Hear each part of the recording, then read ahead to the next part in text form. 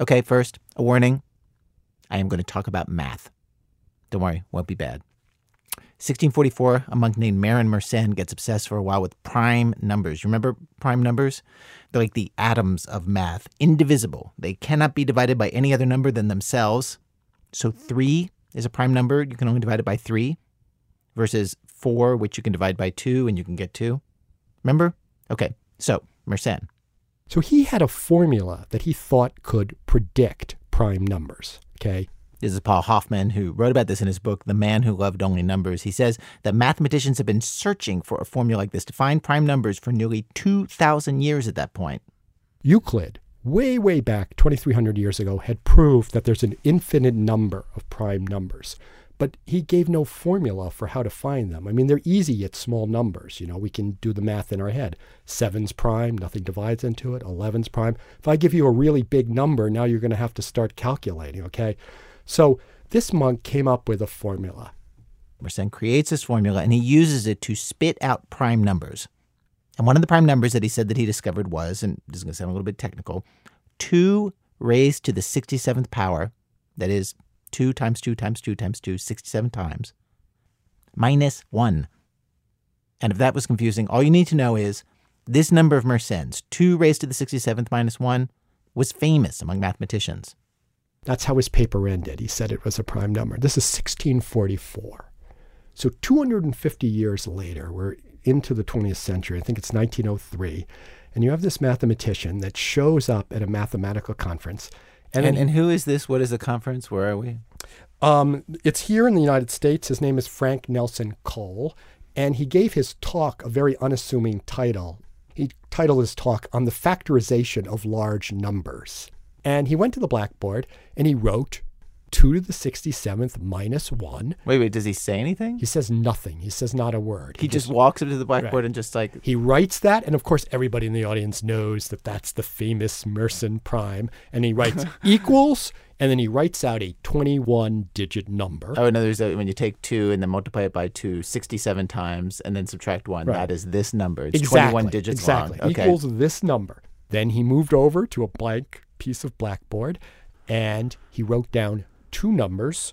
Okay, one is a 9-digit number times a 12-digit number. He writes those 2 numbers out. Okay, so that's 2 numbers that were sitting there on the board, multiplication problem, and then he did the multiplication. You know, just like the way they taught us back in 2nd grade to do it. You know, 7 times 1, he put down the 7. You know, he went through the whole steps. Just long multiplication. Does he say anything? He says not a word. Everybody sits there silently. Now remember, the whole idea of a prime number is you should not be able to take 2 numbers and then multiply them together and get a prime number as the result. It's supposed to be indivisible. If you multiply 2 numbers together and you got this 21-digit number as a result, then that 21-digit number is not prime. And if Mersenne thought it was prime, which he did, his formula supposedly spits out prime numbers, this one of them. And his formula, 250 years old, is just wrong. So, picture. Here's Frank Nelson Cole at the blackboard slowly doing long multiplication, right, of these 2 huge numbers. It takes a while, right? They're big numbers. It takes minutes as this room full of mathematicians just watches him. Lots of them, I'm sure, scrutinizing him for any math errors. He still has not said a word. And then he gets to his result. And indeed, it ends up being that 21-digit number. And now the whole place erupts into applause. You know, legend has it this is the first time at a math conference that people got up and applauded, and he just returns to his seat without a word.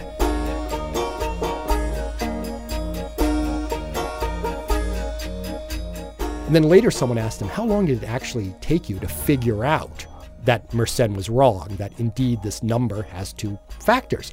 And he said that he spent 3 years of Sundays working on this. 3 years of Sundays. Paul says these 3 years of Sundays were probably spent solving the problem by trying every possible solution, dividing that huge number 2 to the 67th power minus 1 by one number, and then the next number, and then the next. 3 years of Sundays is 156 Sundays. For 155 of them, Frank Nelson Cole failed. Until, finally, on the 156th Sunday, Frank Nelson Cole found a number that would divide it evenly, which Paul says is par for the course. That's what science is about. It's real people banging their heads against walls. And years of false starts. That's the other thing. We don't talk about the researcher who spent 2 years trying to find what this gene did and then gave up. Or, spent 3 years trying to find a planet outside the solar system and gave up. And, someone else eventually did. It's more a combination of insight and hard work. And failure. And failure. Because people who think outside the box and achieve things outside the box often entertain a lot of wacky ideas that don't turn out to be true in the science world.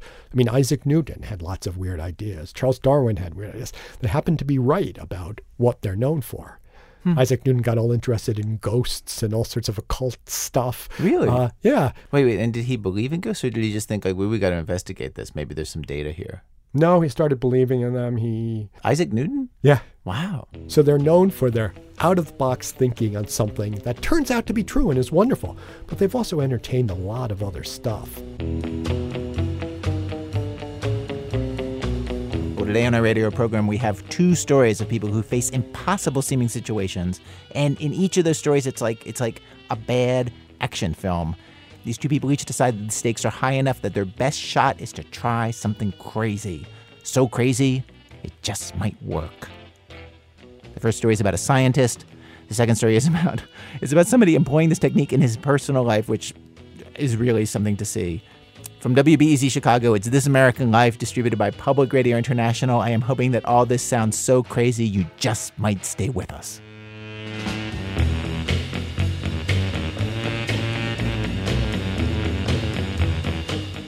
Back one, Mr. Holland's opus.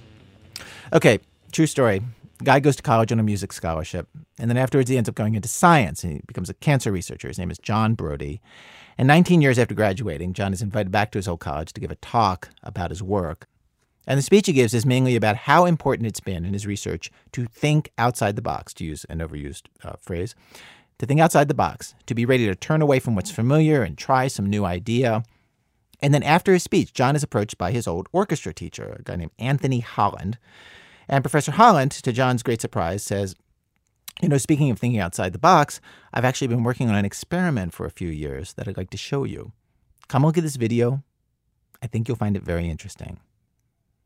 So, what can John do? He just actually given a whole talk about keeping an open mind.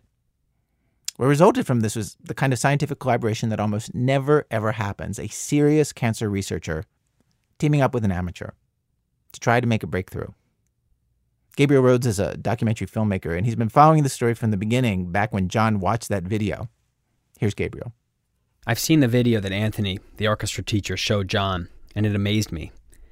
I saw single-cell organisms, basically round and oblong and pear-shaped blobs, swimming around under a microscope. Anthony narrates this as he goes along, and suddenly the cells stop and just self-destruct. Look what happened just now. He suddenly and dramatically disintegrated. Some burst into tiny fragments, and some look like a plastic bag that's been punctured, and their contents leak out. As Anthony explained to John, the theory behind what he was doing was simple. You know how a singer, if they hit the right frequency, can shatter a crystal glass? Well, Anthony was basically doing the same thing, directing specific frequencies at microorganisms, like bacteria and protozoa, to try and shatter them. And after a year and a half of experimentation, suddenly it worked. So Anthony showed this to John, and he and John each remember the conversation that followed a little differently, in a way that says a lot about their later collaboration. Anthony's version was entirely optimistic.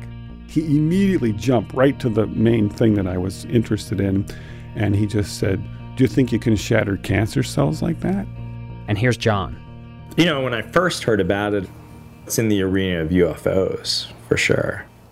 He was putting words in my mouth already. He was saying things like, he would say, "Do you think this would work?" And I was like, I would say, well, it's a possibility, and, I'm willing to try anything. And so Anthony would go, he would, in his voice, he would say, "So you're saying that I could maybe cure cancer?" And I was like, well, so could the oboe player downstairs. But John was willing to talk more, in part because he's so frustrated with cancer research. He thinks it's stalled. Lots of people going over the same familiar ideas, endlessly refining the same concepts, because the familiar is more likely to get funded. I do think it's much like being out in Hollywood, where, you might go out to Hollywood thinking that you're going to be Kafka, and you might end up writing, the worst, hackiest sitcom in the world, right? Because you want to survive. So what happens in this country when the same thing happens with science? I've known John Brody for 20 years. He's a good friend of mine. And before this encounter, Anthony was just a professor who drove him really hard back when he went to college on a percussion scholarship. They weren't close or anything, but John definitely remembered Professor Holland, as he'd always known him. He probably wouldn't say this, but I sort of remember him as, I think he was disappointed in me as a musician in the orchestra, because I remember him wanting to have like extra sessions with me. And I think when we had a guest composer come in, I hate to say it, I think he relegated me to like playing the triangle. And I'm not kidding. I seriously remember having to count like 67 bars to hit that one quarter note on the triangle.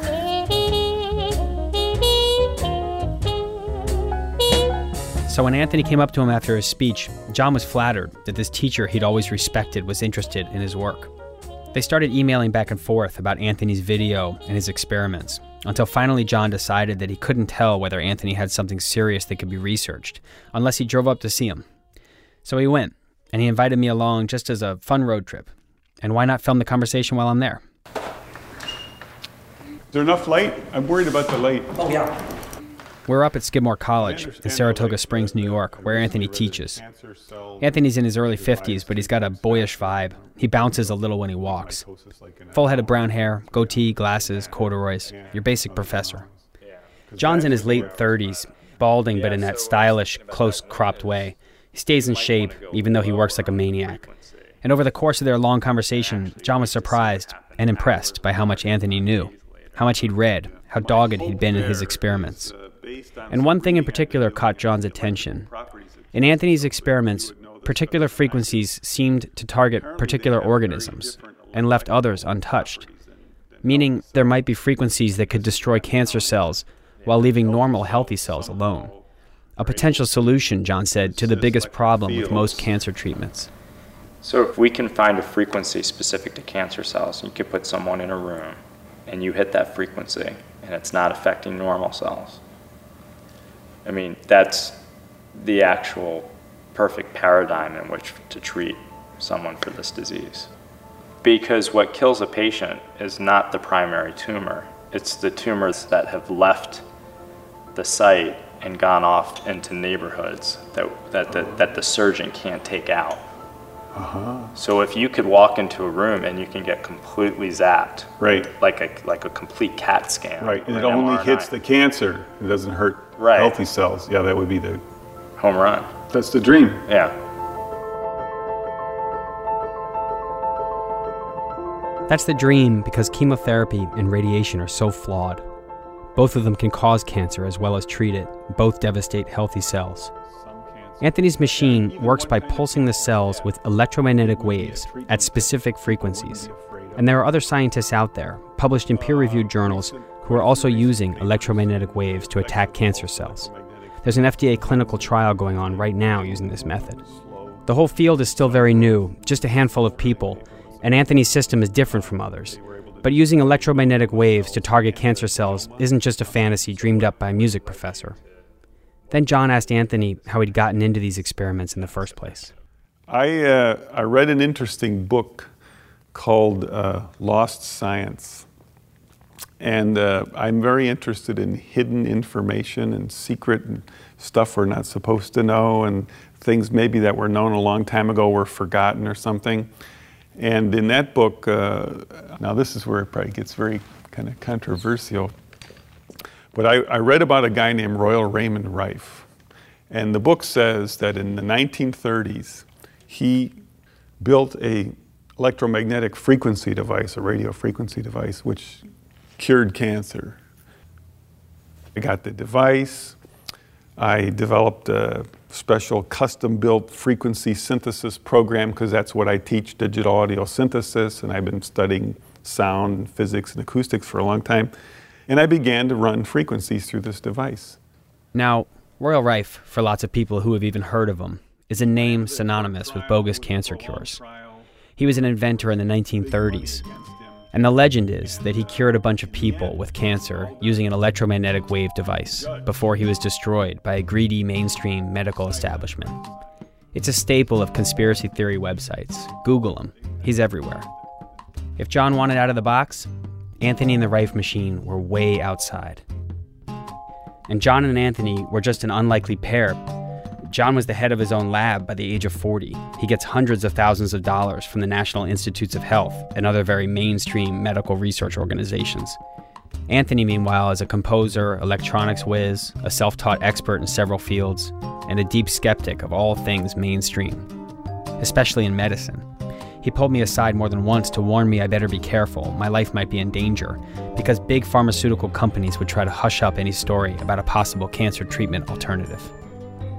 But they decided to work together, and it was just as much a personal decision as anything else.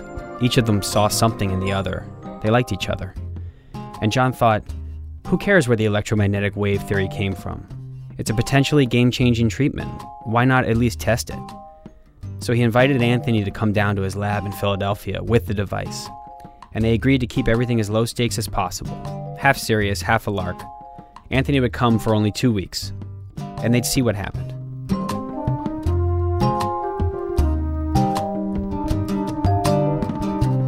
This is the miracle amplifier, the secret weapon. Anthony is in a room at John's lab at Thomas Jefferson University in Philadelphia, unpacking his equipment. And the plan for the next 2 weeks is that Anthony will work at night after everyone else leaves, so he isn't taking time or space away from other experiments. And he has to pay his own way. No tax dollars or grant money will be spent on this. John will supervise. So here Anthony is, surrounded by amplifiers, cables, all sorts of equipment, none of which is in special cases or anything. It's all coming out of luggage, wrapped in bubble wrap. And into this room where they do molecular cloning. It's got microscopes, a big medical-grade incubator, a special sterile area called a tissue culture hood. It's high-tech. John's watching Anthony assembling his gear. It looks like you literally made this in your garage. John said, "It looks like you literally made this in your garage." To me, the setup looks like it was designed by Dr. Seuss for some sci-fi movie in the 60s. There's some high-tech gear like a big glass helium-filled tube with electrodes that glows pink when it's turned on, and then this whole mess of consumer electronics. This is a power supply that came from an electronics house in Cleveland. And then a little, this little 100-watt magical amp I picked up from some company that sells CB radios to truckers or something on the internet. There's also 2 laptops, and on one, Anthony's written a program that generates frequencies to send into the device. It sounds like this. It's not a really fabulous sound. It's kind of ugly and annoying. Yeah. But actually, and then a transmitter transposes the frequencies way up out of the audible range. And then what we'll do is we'll set the cancer cells right here. And with any luck, if we get the right frequency, the cancer cells may in fact start dying.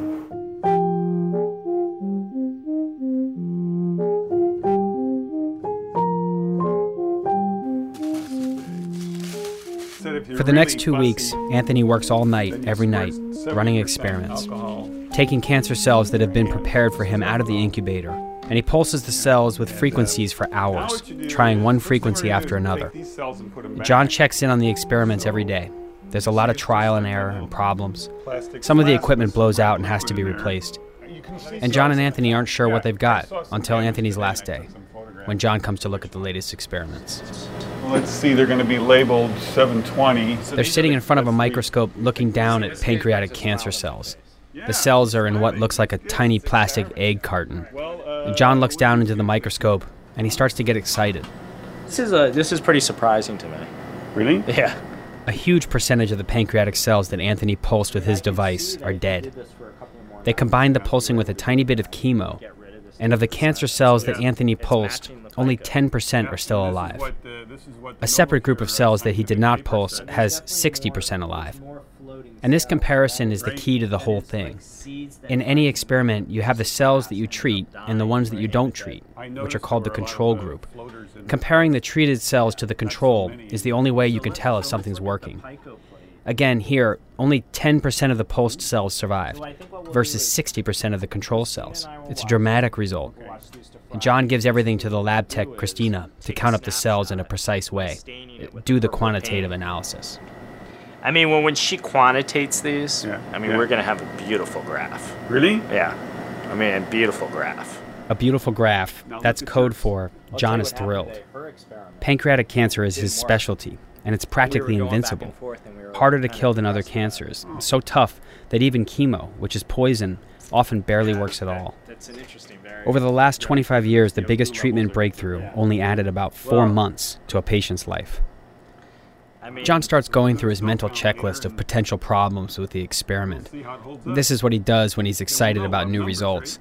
And he checks with Anthony about the controls. That's all you did to these things. And you took these out of the incubator, the others out? The controls did you take out? No, the controls I left in the incubator. I know I probably should take them out for the 6 or 7 hours that I'm treating them, but yeah, I thought you were doing that. I mean, that's why that first day I was asking you to do that. Right. John's expression doesn't change much, but the experiment is now a wash. The cells that Anthony was pulsing sat outside the incubator for hours at a time while he was pulsing them. Therefore, the control plates also had to sit outside the incubator for the exact same amount of time. Otherwise, they don't count as controls. It was an amateur's mistake, and of course Anthony is an amateur. But getting the controls exactly right turns out to be one of the hardest parts of any experiment. So even though Anthony's 2 weeks are up, he has to leave today, they've got to do the experiments again.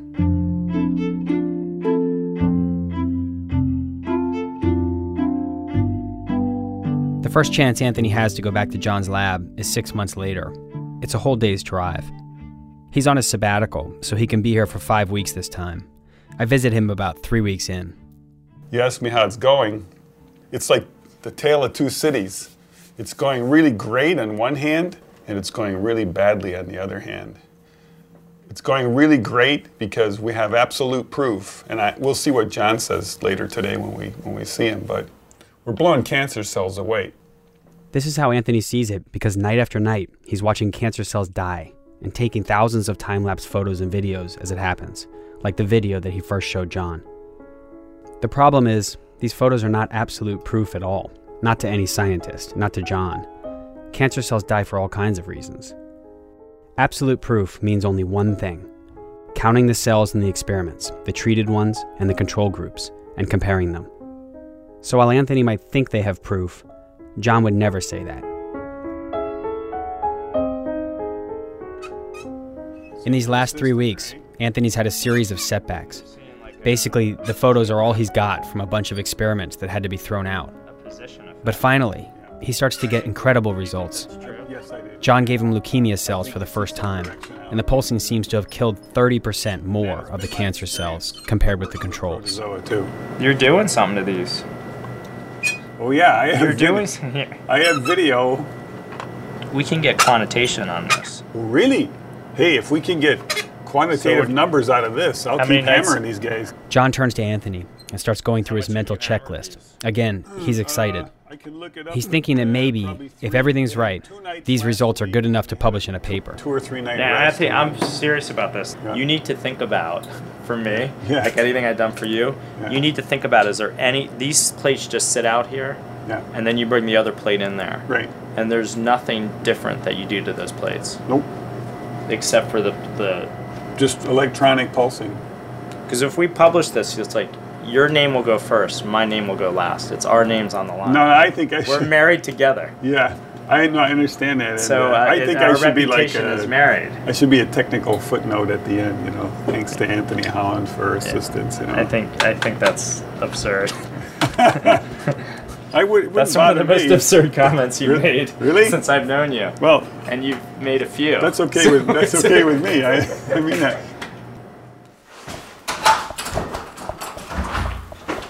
Careful here. A couple days later, I talked to John up on the roof of his apartment building. They're still waiting for the numbers, the analysis. But now they've got both leukemia and pancreatic experiments that they're fired up about. I mean, they're astounding results and sort of unprecedented. there could be a lot of reasons behind it besides the pulsing, and that's why we need to reproduce it. What makes me nervous and anxious is if I'm truly the only cancer researcher using this apparatus since Royal Rife, because, again, that puts even more pressure on me to publish something that's real. And of course, I want it to work. It's potentially something very exciting, but it's still very much up in the air. Anthony's in a very different place. Somewhere over the rainbow. Yeah, I kind of feel like that.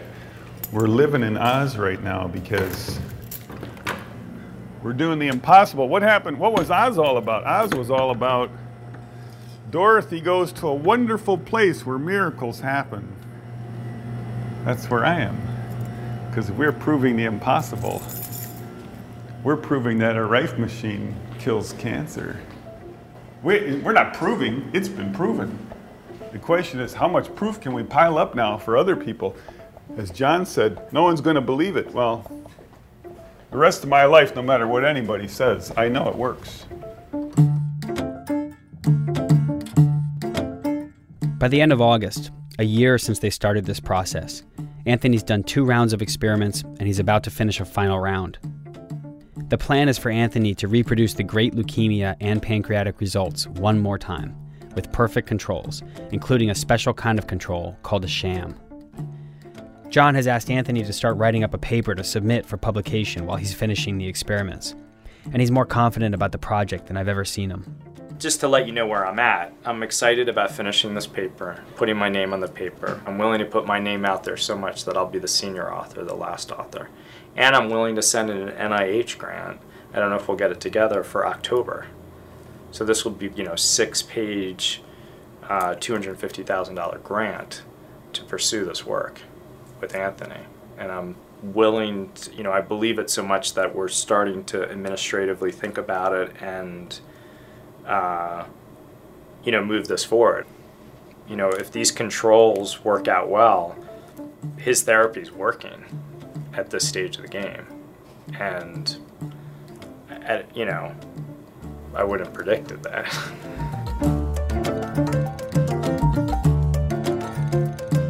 I know I'm going to get criticism about it. I know they're like, what are you doing? What is this? Do you really believe this stuff? I'm very serious about my reputation, and, some scientists don't have an open mind. I'm definitely nervous about that aspect.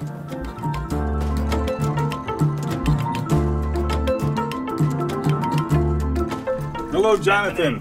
How you doing? I'm doing okay. How are you? Very good. And then, bad news. Really bad news.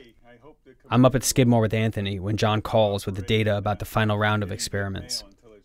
At first, they talk about the Excel spreadsheet with data from the control experiment called a sham. There was a bit of a strange result there. But the real bad news comes when John asks Anthony to open up the PowerPoint presentation and look at the data from the pancreatic experiments. PowerPoint. Let's see. Room temperature. Whoa. What is this PowerPoint of? Well, the pulsing basically caused the cells to become resistant to the drugs, and they grew better. This is really weird because it's very opposite of what we saw in previous experiments. Yeah. It's a disaster. It's a huge setback. It's shocking.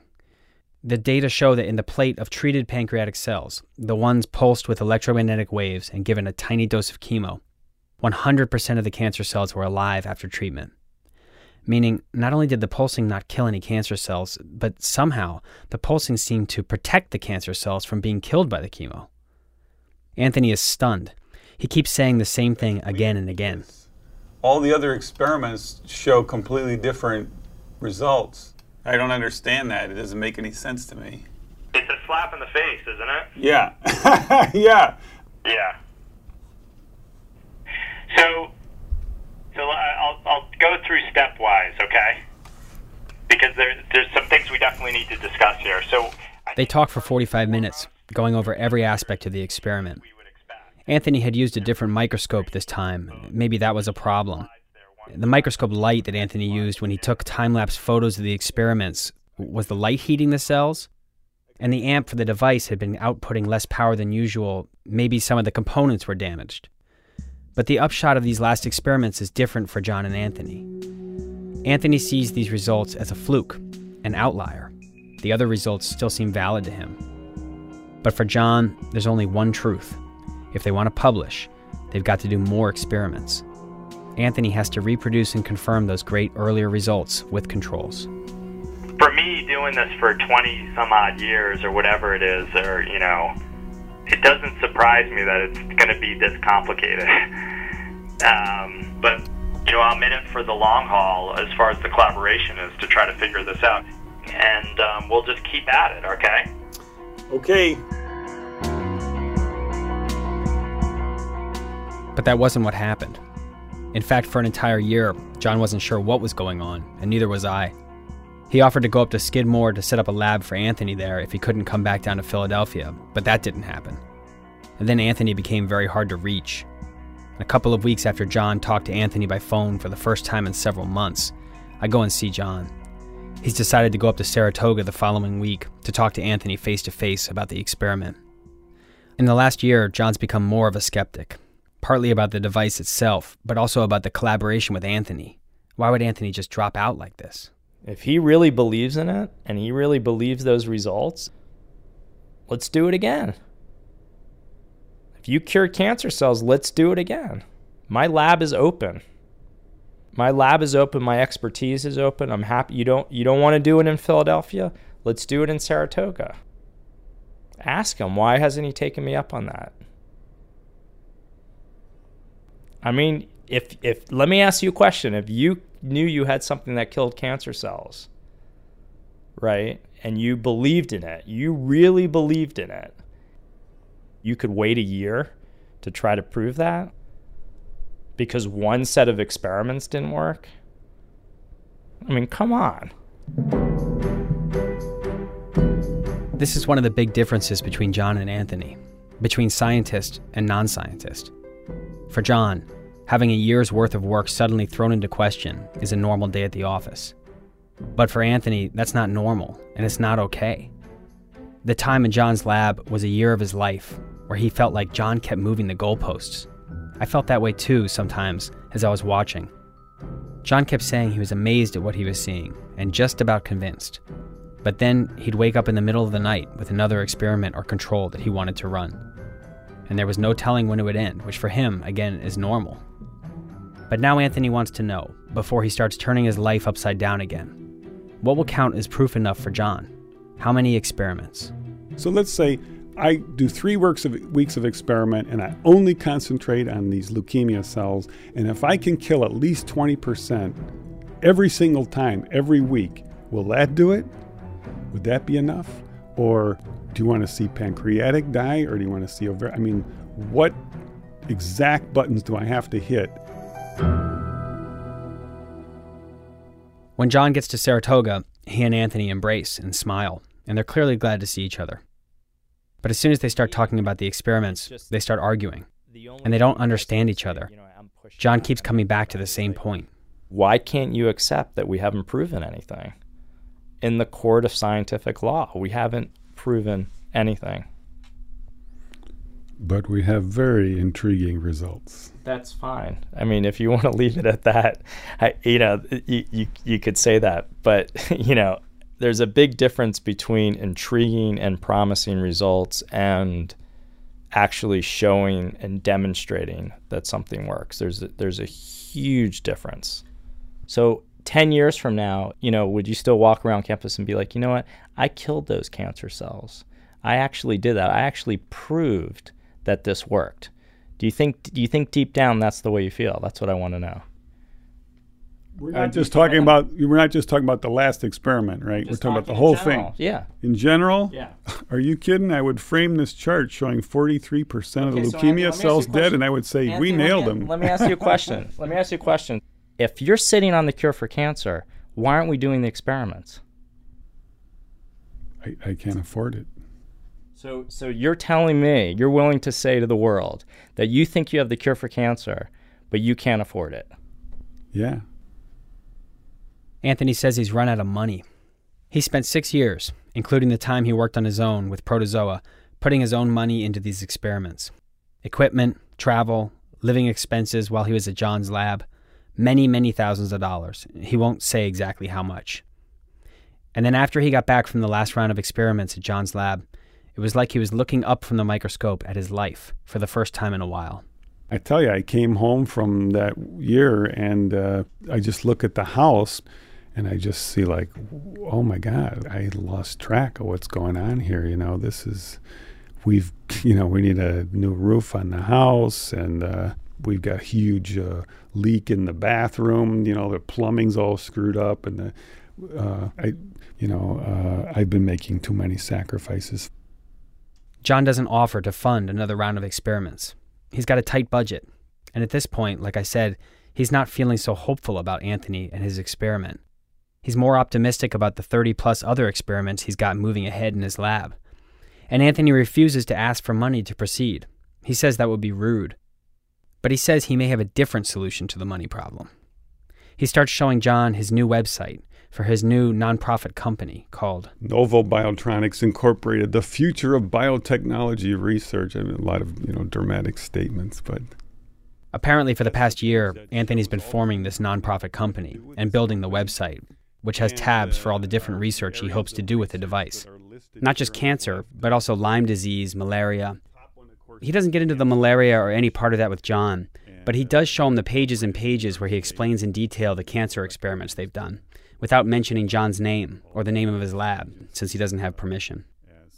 Anthony says his plan is to use the website to raise money so they can continue the experiments. I thought John might be angry. Why hadn't Anthony told him that this is what he'd been doing all year? But John's reaction is, this is amazing. I wish that all the students or the graduate students or people or the scientists that believed in what they were doing took this sort of initiative. Wow, that's nice to hear. I think it's a beautiful website, Anthony. I think it's great. I think my only concern is, again, which is my overall concern of where things are at, is you have to be really careful here. That really a trained eye or a trained scientist is going to immediately question the overabundance of data without the controls and without the reproducibility. So let me respond to this idea that intelligent and expert trained scientists, if shown this data, might dismiss it for lack of more information on the controls.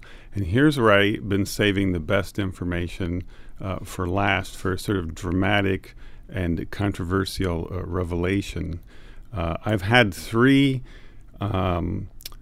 important scientists in the field of cancer research, contact me about my work. They have seen this data. They have seen all of our data.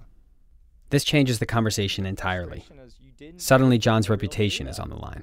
I would never give that data out to another scientist. It wasn't controlled. That's highly inappropriate behavior that you did, that you actually went behind my back and you sent this to other researchers where I allowed you to use my credibility in my lab to do this work. Okay, so here's my response. First of all, if there was some breach in protocol I made by sharing some preliminary data. Why didn't you ask me? Why didn't you say, look, someone's contacting me. Do you mind if I share some of our data together? Could I finish without being interrupted? If I broke some protocol, I apologize. You never told me, keep this data secret and don't show it to anybody. It just was given free. Even though Anthony promises he didn't mention John's name to these other scientists, if one of those scientists were to do a quick Google search, in a few clicks he could get to John, who would then be associated with data he would never want public. I'm sorry. It's to me as a composer, it's like, some violinist says, hey, do you have a piece for a violin? I say, well, I have a sketch. It's nothing really great, but I have a little star. Well, let me see what it is. Oh, sure, I'll send it along. So it's the same kind of thing. And, when people contacted me. You didn't send it as a sketch, Anthony. You sent them data that is if we had done the proper controls. That's false advertising. Jonathan, in one case, I met for hours with the director of a medical research hospital in the cancer division, and I explained to this doctor exactly what we did. She knew it was preliminary. She knew there were holes and things that had to be nailed down. She knew all the details of everything, looked at the data and said, yeah, let's go. Here's a 7-page contract. So I'm just saying, I just wanted to be part of the conversation. You asked me to respond. No scientist would take my preliminary data seriously. I'm sorry, that's wrong. And I think you need to make up your mind. Either the data, this preliminary data I have is not worthy of another scientist's consideration, or you're mad at me for showing it to another scientist who considered it worthy. Anthony, we've had discussions, and you were mostly concerned of like, look, I understand your reputation's. Finally, John and Anthony asked for time to talk alone, with no microphone. After a while, they made up, but it doesn't seem like they're going to be working together anytime soon. What it felt like to sit in that room, it felt like watching a couple break up, which I felt more sad about than I'd expected to. They were this odd pair. It was fun to root for. And on top of that, I just felt like cancer. Anthony's father died of cancer. John's aunt died of cancer. My mom died of cancer. Why can't we just get rid of this already? I think out of the three of us, only John, who deals with it every day, had realistic expectations when he started these experiments with Anthony. Even if you have a good idea, even if you have a potential sci-fi cure, it's just not that easy, But if we want scientific breakthroughs, this is what it takes. We are trying to have breakthroughs. We're just not succeeding most of the time.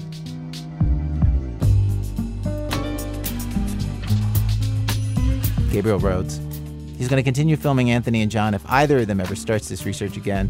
You can see clips from what he's filmed so far at thecuredocumentary.com. Coming up, trying something crazy, throwing a Hail Mary pass to solve a tough problem in your own personal life, a true story. That's in a minute from Chicago Public Radio and Public Radio International when our program continues. This is American Life. I'm Ira Glass. Each week on our show, of course, we choose a theme, bring you different kinds of stories on that theme. Today's show, so crazy, it just might work. Stories of people trying a risky thing that nobody ever tries, and that is for a good reason. We have arrived at Act 2 of our show. Act 2, Benny takes a jet. So Benny was 23 in Utah, and he will want you to know before you hear anything else in this story that he knows that he was an immature 23 because he was gay and a Mormon, which meant that he did not admit to others or himself that he was gay, so he was utterly unused to how to handle a crush, which is what this story is about, a crush. The crushie is 18 and Mormon, and Benny met him when he came in for a job interview. In retrospect, Benny says he was obviously straight, though at the job interview, he was flirtatious with me in that he wanted the job really bad.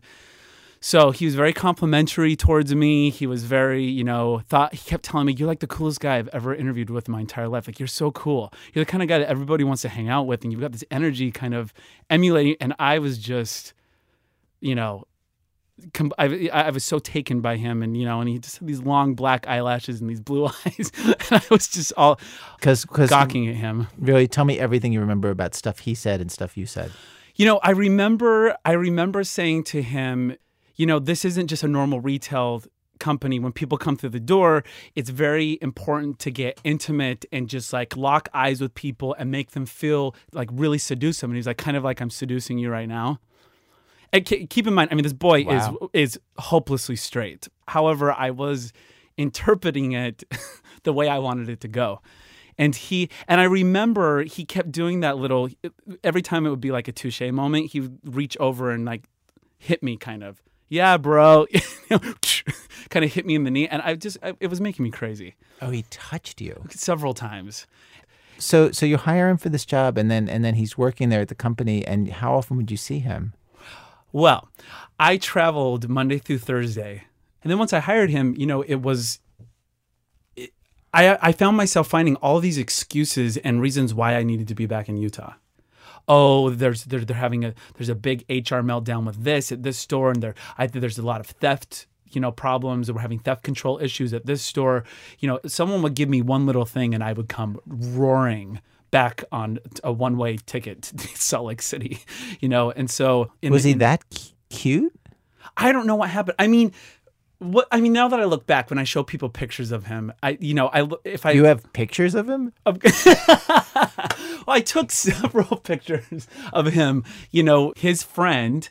He and I ended up seeing each other, and I said, "Oh, I'm doing this end of the year slideshow of all of the employees, and I don't have any pictures of him. So, is there any possible way that do you have any on, just lying around? Oh my gosh, yes, I have all these pictures of us when we went boating, and oh, perfect. So he brings all these pictures, and I end up, of course, picking out all of the shirtless ones, and and he never questioned. Oh yeah, this is a good one too. And I even remember him saying, this one looks like some Abercrombie shot of him coming out of the water. And I said, yeah, I'll take that one too. I think everyone will like that one.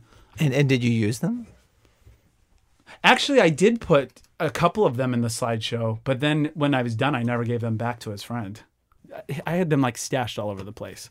I mean, at one point they were in my Book of Mormon, they were in my Bible. I was just such a mess, just a boiling pot of crazy. It was so. I look back now and I still don't even know who that person is to behave like that. And what did you say to yourself at the time? What did you think it was? I would never ever try anything. I would never, because I always told myself I wasn't gay, that I was struggling with this thing that I didn't know what it was, and maybe other men, young men, struggle with the same thing, and maybe there would be a moment of vulnerability or a moment of confusion for him where he would be possibly feeling the same thing I was, and maybe, I don't know, a cuddle or a kiss on the cheek or something very minor. That's really as far as you would go in your head? When I was with him, there were times, I mean, it went way further than that, obviously, in my private spaces, and right. Way further. I mean, as far as it could possibly go. But then I just felt so horrible. And then when I would see him, I would feel like I had done these things with him. And then I couldn't look at him, and there was all this guilt. I would then really beat myself up and say, oh, Benny, will you let Satan just get into your body like that and allow that? This is so evil. Well, I would go there. And then it would be this vicious cycle of Groundhog Day where I would see him again. I would start right over from scratch. Coming out was not an option. It was so unfathomable. You were Mormon, and really believed it. I believed it so much that I had said so many times out loud, there is no way. The one thing I did know is that I would never come out and I would never abandon the church.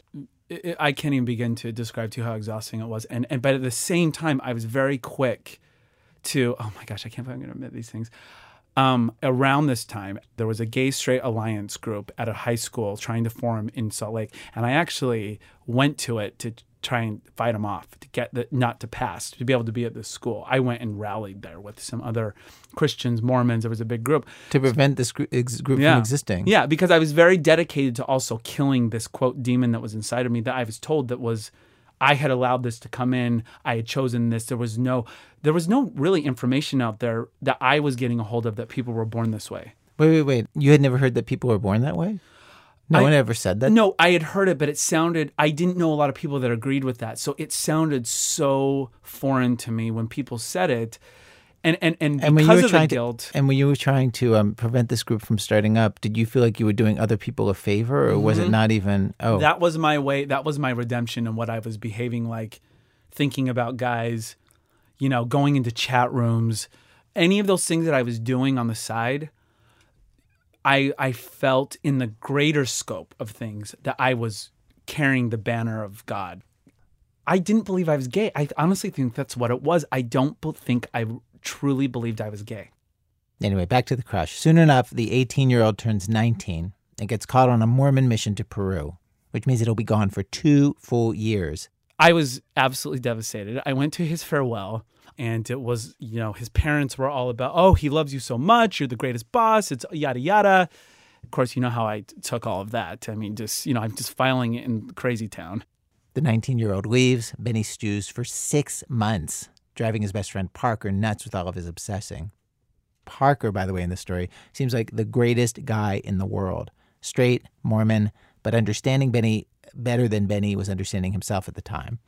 And it is with Parker at 2 a.m, that Benny comes up with his idea that is so crazy that it might just work. I said, we should go visit him in Peru. And Parker says, you know what, Benny, let's go. Let's go. Let's go visit him. Yeah, let's go see him. And he just was, and I said, I'm serious. I will book the tickets tonight. And he said, okay. Benny then goes to the 19-year-old's parents and says that he's taking a vacation to Peru. Would they want him to bring a package or something from the family maybe? Seems like a nice offer. They say, of course. Everybody agrees to make it a surprise for the 19-year-old, more fun that way.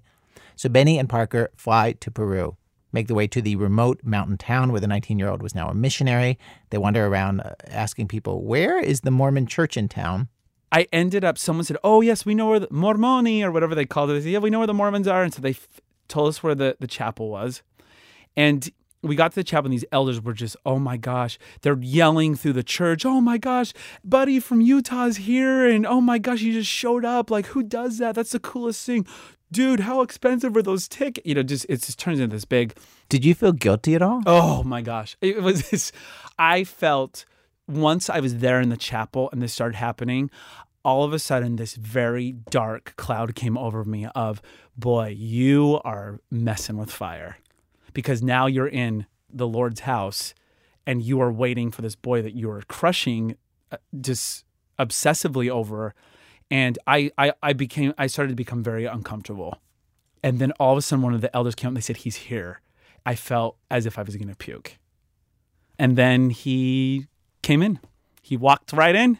And when he walked in, he stopped in his tracks and he's, no way. No.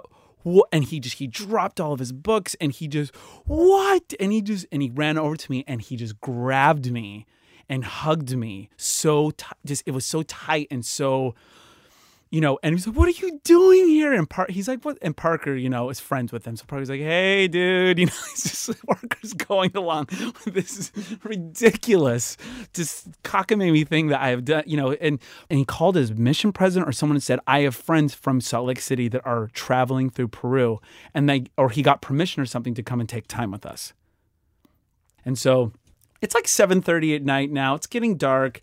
And, you know, freaking Parker, he's like, okay, I'm going to, you know, and if you know anything about missionaries, you can't be away from your companion that's with you. You can't separate from each other ever unless you're going to the bathroom. Right. And so Parker's like, I'm going to distract him enough where we're in a conversation where you can at least get a good 50 feet away from us, where he can still see you, so it won't look weird, and you can spend some time with him and just talk to him, see how his mission's going. So him and I sat on the steps of these cathedral, and I said, how's the mission going? And he started telling me, and then he just starts to cry. And then he says, I feel like you're an answer to my prayer. Because I have been struggling so much here. My heart is ready to beat out of my bloody body. I mean, it's just, I remember this is your reaction. The pulse that was happening, it almost hurt. Because he said that you're the answer to my prayer. Yeah, and then he said, I've been struggling. I said, listen, I've been on a mission. I know what that feels like. I have been here. I know how confusing and difficult and lonely it can be. And he said, I just can't believe you came here. And then he said, this has got to be the coolest thing anyone has ever done for me. To just come here and do something like this for me, to come and see me. And then he said, wow, he's like, Benny, I feel so much happiness seeing you. And you're that kind of person that has always filled me with joy and hope. And every time I'm around you, I want to be better. And then I just said, well, you know, I love you a lot. And he said, I love you too. And then it was like Tourette's, like I couldn't even help myself. And I just said, no, I love you. And then he kind of tilted his head and he looked at me and he said, I love you too, bro. Like it kind of then I saw in his face the way he looked at me. And then, you know, my eyes are starting to fill up with tears. I'm starting to panic. All of this that I've held inside of me is crumbling. I'm, you know, quivering lip, the whole puppy face. I can't even imagine what he was seeing. And Parker, I look over. Parker, I see him in the background with his hand like cut it to his neck. Like he just was looking like, Benny, cut it. He was watching the body language. He could see what was unfolding. He was like, Benny, just, you know, cut it. And actually, this guy, he knew that I had deviated from I love you, bro. And then he's like, you know, we got to go. It's getting really dark. And I was crushed because in that moment, it was like I'd been asleep and someone had woken me up. And all of a sudden, we were walking away and I said to Parker, he's straight, isn't he? And Parker said, Benny, yes, he is. And I just went crazy and started yelling at Parker. How could you let me do this? You're supposed to be my voice of reason. You're my best friend. I confided in you this, you this is your fault. You put these thoughts in my head. And I was so angry, I just started screaming at him in the middle of the street. And I was bawling like a crazy person and just saying, what is this feeling? And he's like, Benny, you're feeling crushed. Like your heart's breaking. He's like, this is good. You're supposed to feel this. It's a little late. But, and I'm like, don't tell me how to feel. And I want to go home. I don't even want to stay in Peru anymore. And Parker just sat. And I said, tell me this. Have you known all along that this was going to happen? He goes, well, to be honest, I didn't know you were going to do that. But of course I knew he was straight. I tried to tell you one time, you got a little weird about it. And I just decided in my head, Benny needs to experience this. I cried for hours and hours. Parker just listened to me. And then he was the one that said, you imagine, Benny, feeling this, but having someone reciprocating it. And I said, you mean with a gay guy? And he said, well, yeah, because that's the only guy that's going to do that with you. And then it was this journey to coming out of the closet. That was what cracked it open,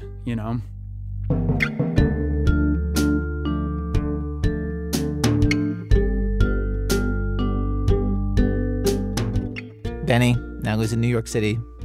He has a boyfriend.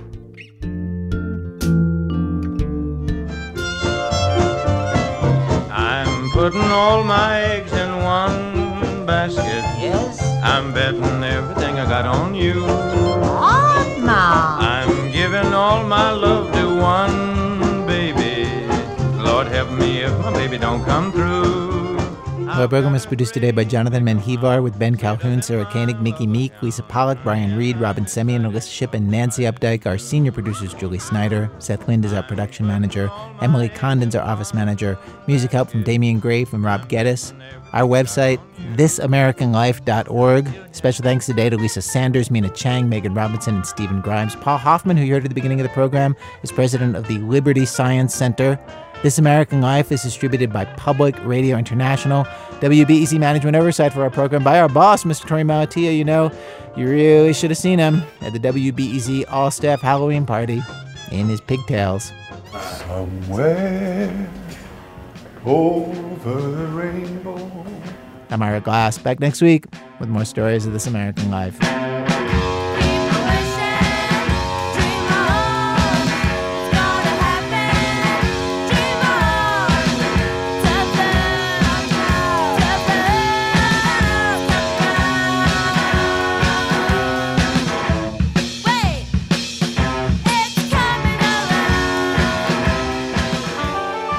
PRI, Public Radio International.